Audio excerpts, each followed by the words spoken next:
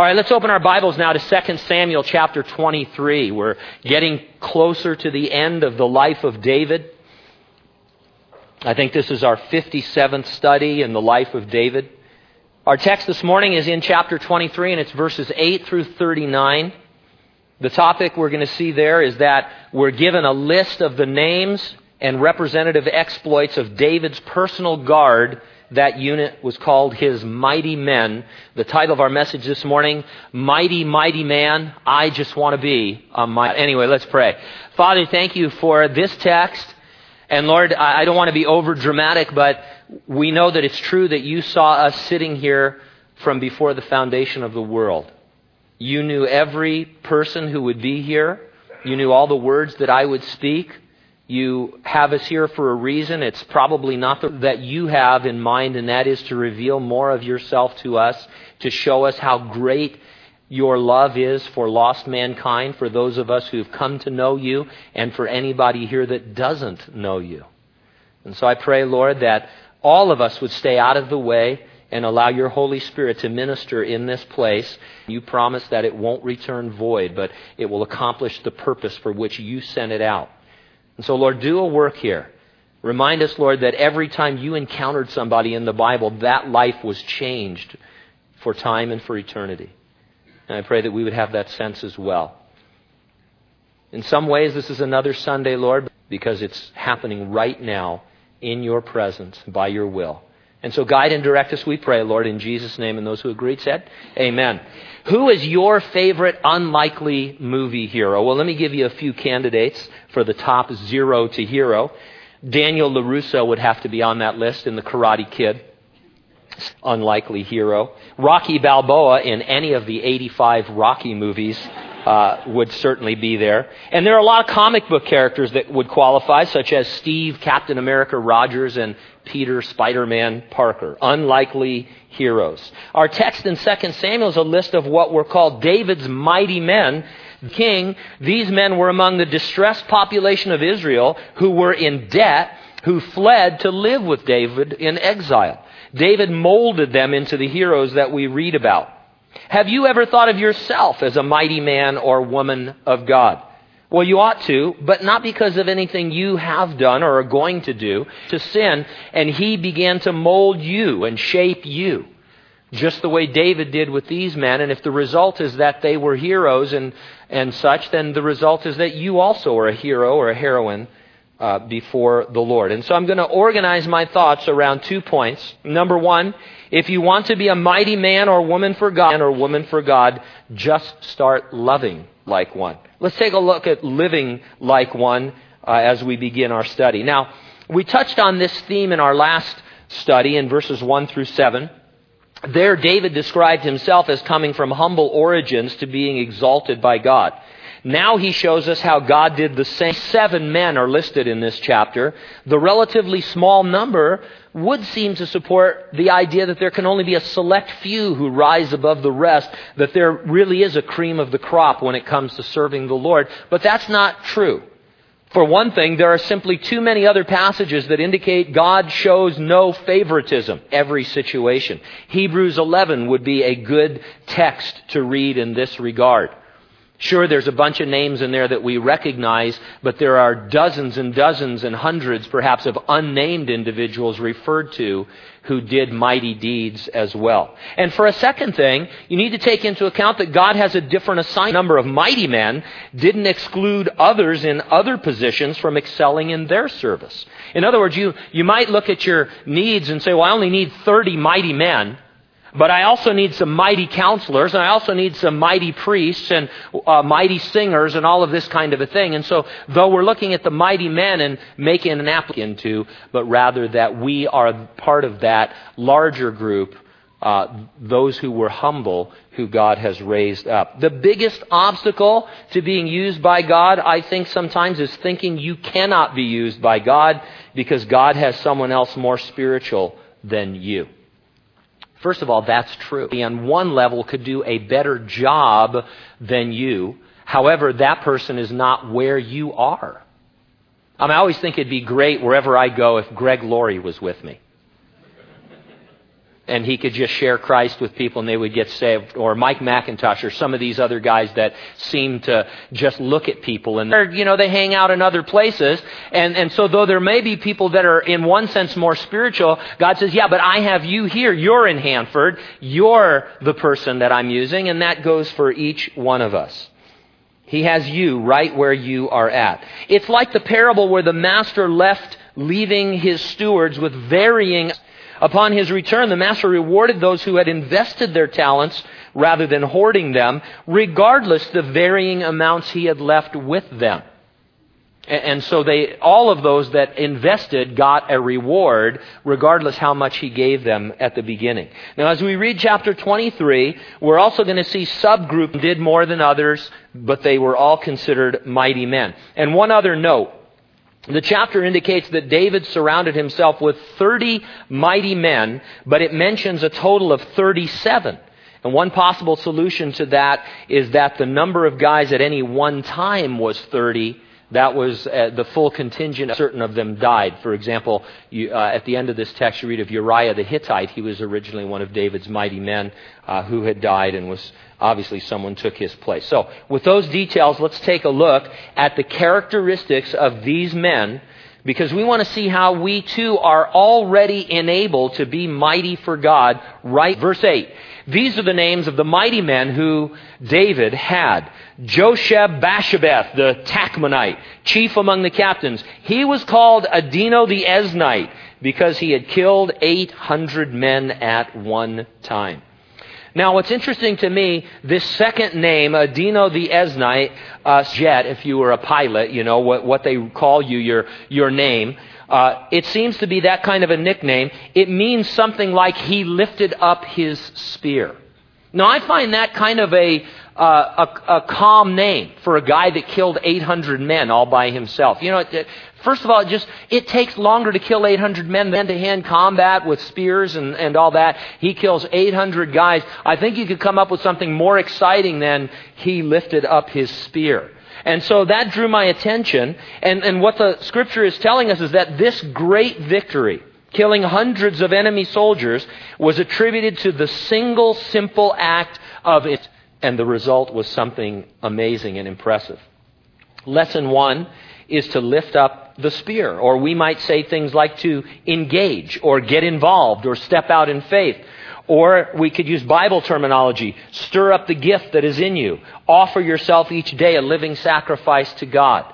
And so we get not looking at the task, not wondering if we're going to do something great or being either underwhelmed or overwhelmed, but just being willing each day to be used by God as this. He was a soldier and he said, I'm going to lift up my spear and just see what comes of it. And what came of it was a mighty victory over 800 enemies. The Ahohite of the three, one of the three mighty men with David, when they defied the Philistines who were gathered there for battle, and the men of Israel retreated. He arose and attacked the Philistines until his hand was weary and his hand stuck to the sword. The Lord brought about a great victory that day, and the people returned after him only to plunder. Hand apparently temporarily cramped, and he couldn't let go of his sword. He had been holding it for so long and wielding it for so long. You might say he put his hand to the sword and didn't let go. It's reminiscent of Jesus' words in Luke 9:62 when he said, no one having put his hand to the plow and looking back. As followers of Jesus, to press on in discipleship, to see our service to God as the long haul, to want to not just run the race for a time, but to finish well, having started, to keep our eyes on the prize and to continue forward. And so here we're talking about being faithful. All can do being faithful. It's all we are really asked to do. The Lord says, I just want you to be faithful in little things. Then I might give you more to do, but just be faithful in little things. And there's a sense in which, even apart from Christianity, there's an expectation that the normal average person can be. Chances are you have to be there at a certain time, and you have to be on time. Or else you're not going to have a job, and it won't matter that you slept in, or that your alarm didn't work, or that your car was out of gas, or that your dog ate whatever. And none of that will matter. And so there's an expectation in life that I like that in the Christian realm because it's really an easy thing for us. We can be faithful. And so we ask ourselves this morning, have I flaked out? Maybe I think I've put in my time and it's now me time. I was watching something the other day and they were talking about me time. How, you're not really going to know what that means, but I don't think it's biblical. So forget me time and just do Jesus time and you'll be okay. Be faithful in the little things. Don't be flaky. Verse 11, and after him was Shema, the son of Agi, the Hararite. The Philistines had gathered together into a troop where there was a piece of ground full of lentils in the middle of the field, defended it and killed the Philistines. So the Lord brought about a great victory. You know from reading the Old Testament and from Old Testament history that the Philistines were raiders. They'd come at harvest time and steal the crops. They were sort of like Hopper in A Bug's Life.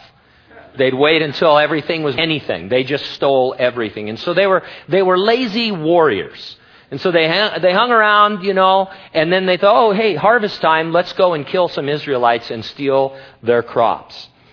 But they couldn't do that when Shema was around. He stood his ground in the middle of a lentil field. I'd give up the lentil field, by the way, if it was spaghetti. His ground, and he defeated the Philistines. Now, the detail that jumps out at me is that the people fled. And so the Philistines came like they always did. All the Israelites fled except for Shema. They left him all alone. Nevertheless, he fought and he won. Being aloneness. You quite literally might be the only believer in your family or at your place of work or in some other situation. Are you going to listen to the counsel of our selfish society and feel sorry for yourself that you're all alone? Or are you going to listen to the Lord and stand? And sometimes it's better that other people aren't standing with you because they sometimes just get in the way. At many points in your walk with the Lord, it's going to feel like it's just you and the Lord. And you know what? The Lord has designed those times to see if you're willing to just be with Him, or who it is you truly seek. When everything else is stripped away and it's just you and the Lord and you're pining after something, the Lord says, so is this person, is this situation, is this thing, whatever it might be, is this as important as I am? Or can you and I just take our stand here? It's part of His oneness. We normally think of jealousy and envy in the same vein, and we think jealousy is always wrong. But God says that He is jealous over you. And if you love someone, there is a positive jealousy in the sense that you care about that person so much that you only want what is good and right and best for that person. The Lord looks at us and He says, I know that ultimately my love for you and your love for me is the most important thing. And so I have to put you in situations where I show you what else or who else you love so that you can focus your heart's attention on me. Because that's where your real victory. We turn to the middle verses in a second, but we're going to look at verses 18 through 39. Verse 18, now Abishai, the brother of Joab, the son of Zeruiah, he was chief of another 3. He lifted his spear against 300 men, killed them, and won a name among these 3. Was he not the most honored of 3? Therefore he became... Abishai's exploits were a lot like those of Shema, but he didn't get the same press. You and I are working every bit as hard for Jesus as the guys and gals getting all the glory. Let them have it without complaining.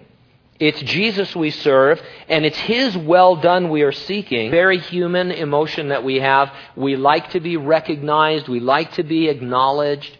We want somebody to say, I see what you are doing and I approve of it. You're really going for God. And it seems like there's other people, maybe even in our midst, that are doing less from one point of view, from our observation, than we are. Then be an Abishai. You still killed your enemy. You're still being recognized by your Lord, just in a different way. And ultimately, the recognition that we want is at the judgment seat of Christ and not from men.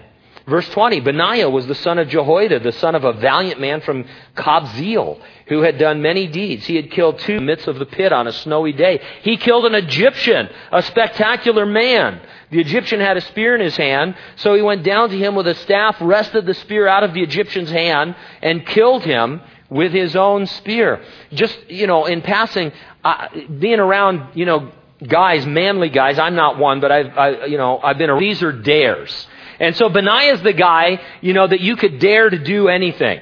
And so you're in David's troop, and there's these 2 guys. Those guys look like lions. Man, look at those guys. They're hairy and they're ugly and they're big. Benaiah, go kill those. Yeah, I got them, Then you're walking along. You're in the countryside. It's wintertime, and some lion has fallen. I dare you to go down there and kill that lion. Yeah, I'm in. And he's down there wrestling this lion. Then a little while later, there's I don't even know what it means, a spectacular Egyptian with a spear in his hand, and somebody says to Benaiah something like, hey, I bet you can't kill that guy with a staff.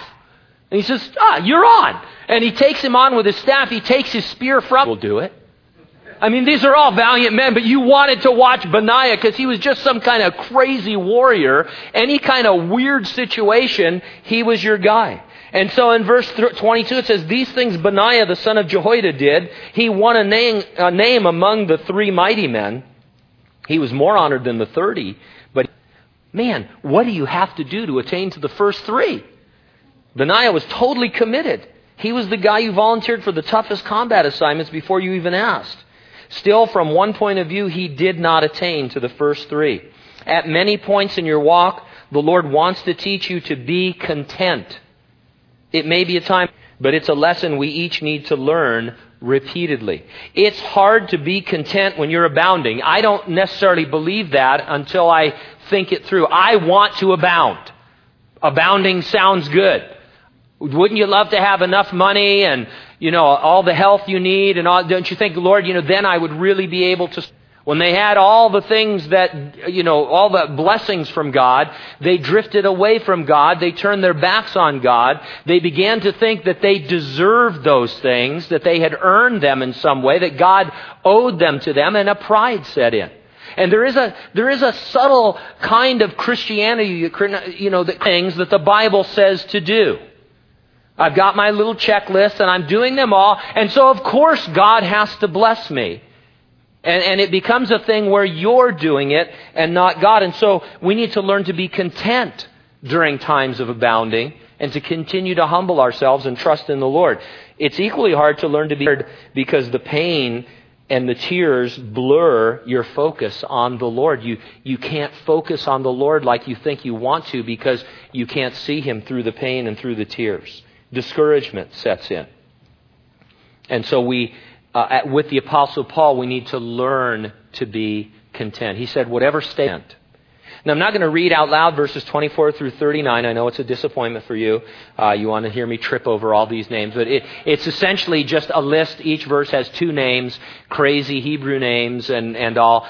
You can read it on your own while you're eating. In fact, like Jake said, grab a burrito, get a mouthful, and then, try and read and stuff. Don't you sometimes put marbles in your mouth and try and talk to get better diction and enunciation? I think that's true, but I'm going to look it up on Wikipedia and then I'll know it's true. But anyway, they list the other mighty men. And what's interesting, I'm not going to read the roll. Do you ever feel like you were just a part of the roll? Everybody else got some recognition. They got read, but you didn't get read. You're told you are special to God, but nothing really sticks out and no one really takes notice of you. Well, again, Jesus takes notice of you. If your assignment seems small or insignificant or thankless, it's not, because it comes from who? I'm the only me, right? God knows that, so just be you. Now, I hope I've said enough in this section. Mr. Rogers was a famous television character of my era, for those of you who were born, recently. I hope I've said enough in this section to encourage. Just begin to act like one right where you're at. Just do basic Christian things and have the right attitude. Anyone can get involved, can lift up the spear, as it were, can persevere, can be faithful. Let God do the rest. Now, in verses 13 through 17, if you want to be a mighty man or woman for God, just start loving like one. In the midst of all these It happened early in the career of David and his mighty men while they were in exile and on the run from King Saul. Verse 13. Then 3 of the 30 chief men went down at harvest time and came to David at the cave of Adullam. And the troop of the Philistines encamped in the valley of Rephaim. David was then in the stronghold, and the garrison of the Philistines was then in a drink of the water from the well of Bethlehem, which is by the gate. All right, it might be a little hard to identify with David's desire for a drink of well water when you live in Hanford.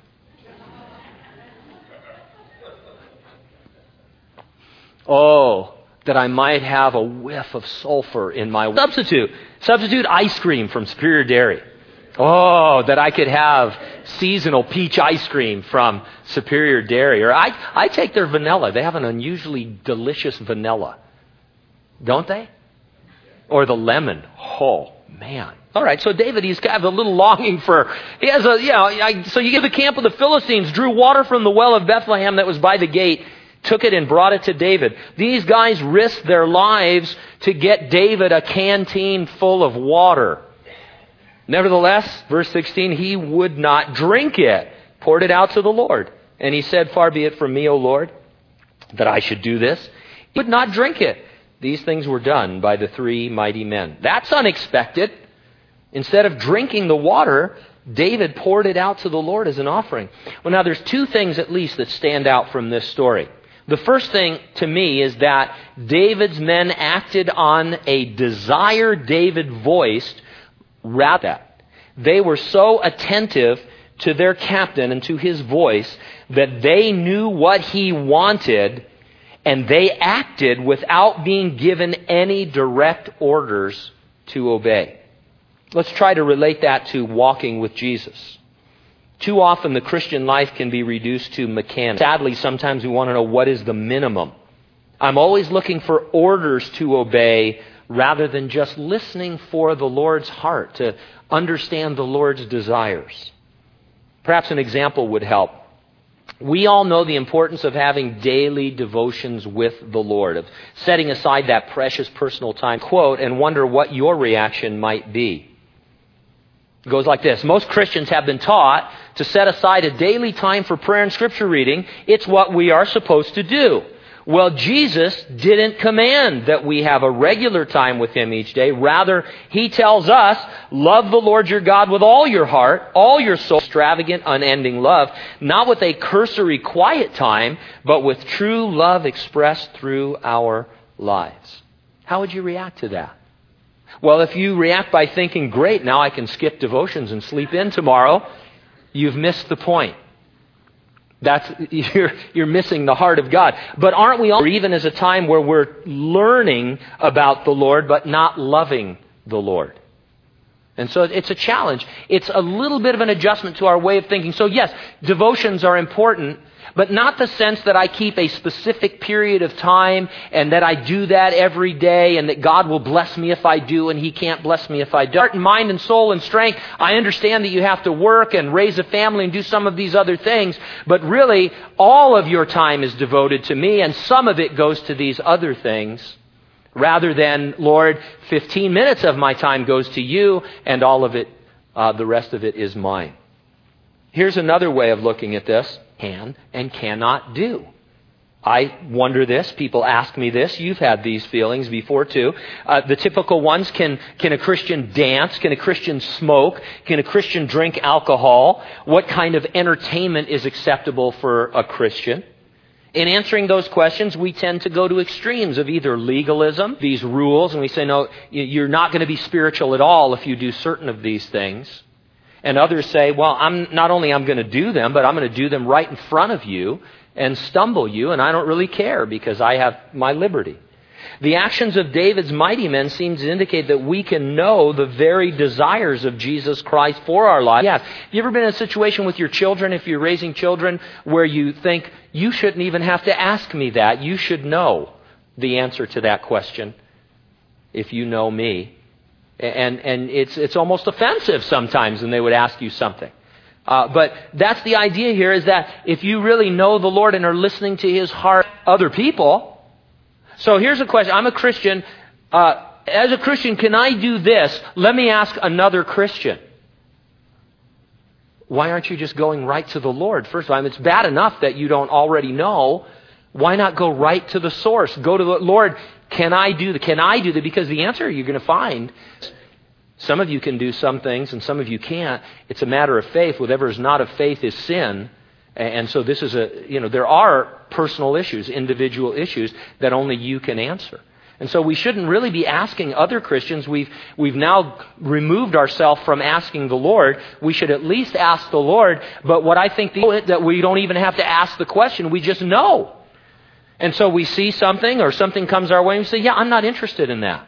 Why? Because you have a list of things you can and can't do? No, because I don't think that would honor the Lord. I don't see how that could honor the Lord. I wouldn't do that with Jesus.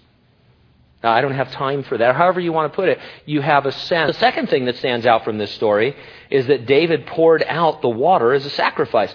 What do we really think about that? If you had risked your life to get David a drink of water from Bethlehem, knowing that that was his desire, how excited would you have been about him just pouring it out on the ground and say, yeah, I can't drink that. It wouldn't be the right thing to do. Oh, I'll drink it. And she broke an alabaster jar of precious ointment on his feet. Kind of a similar situation.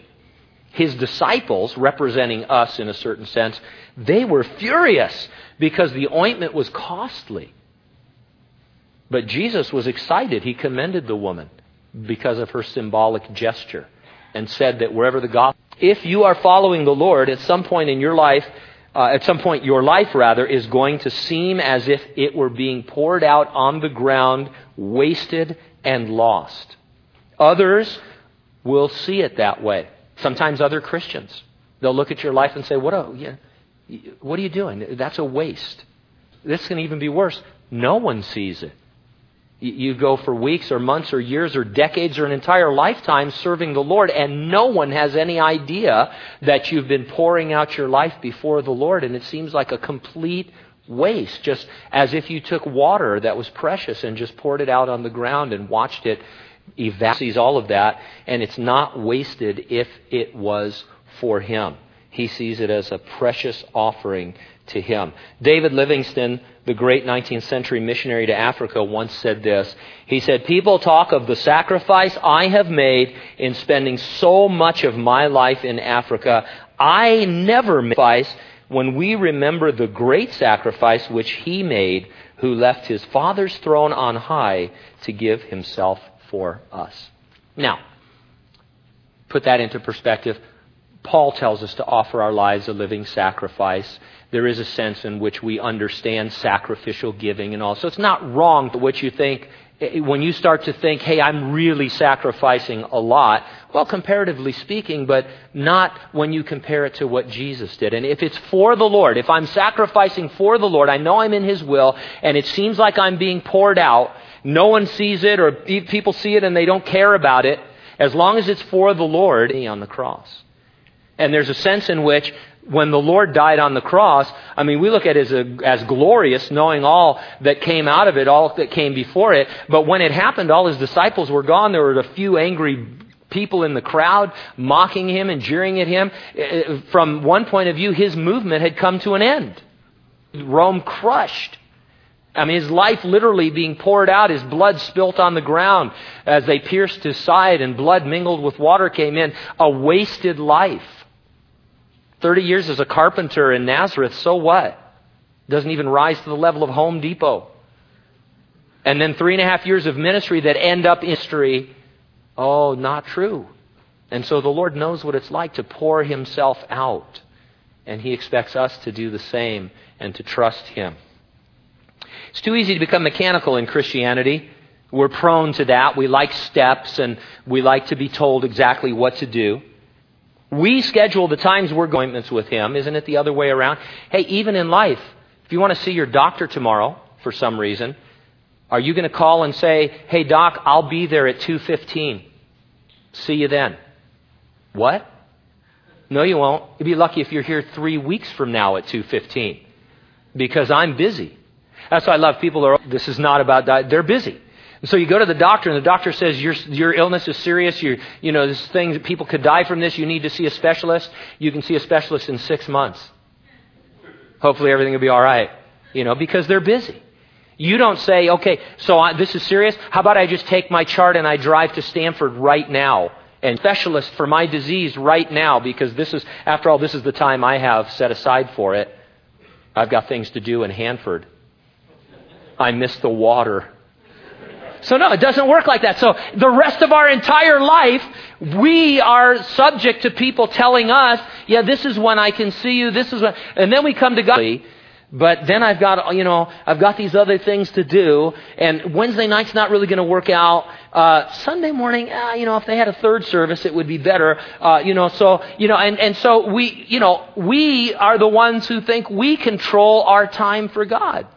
We tell Him when He's going to meet with us. It's just the wrong way. We're going to give to God while acknowledging that everything we have belongs to Him. Every Christian would say, your belongings, your money, your possessions, it all belongs to God. Luckily, I'm in control of it and I don't have to give any of it back to Him. Or I give a certain small percentage that maybe will grow over time. So we're backwards on this. And He says, hey guys, your life would be a lot better off if you would love me with all your mind and heart and soul and strength, and if you'd have a little bit of a different perspective on who's really in charge of these things. Your life would just be full and rich with the blessing of the Spirit of God. And so the truth, their lives really were poured out on the ground before God. David took the water and he said, this water represents the blood, the life of these men, because they could have died. They sacrificed everything to give me this water. The best thing I can do with it is give it to God. And I think those three guys understood that and were like, of what Jesus says when He comes back in His second coming to His followers, and He said, hey, you visited me in prison, you clothed me when I was naked, you fed me when I was hungry. And they said, Lord, when did we do that? He says, when you did it to the least of mine, you did it unto me. And so there's a perspective here that these guys have that we need to draw into. And so we need to just with all of our heart, mind, soul, and strength, because anything less is not worthy of His love for you. Amen?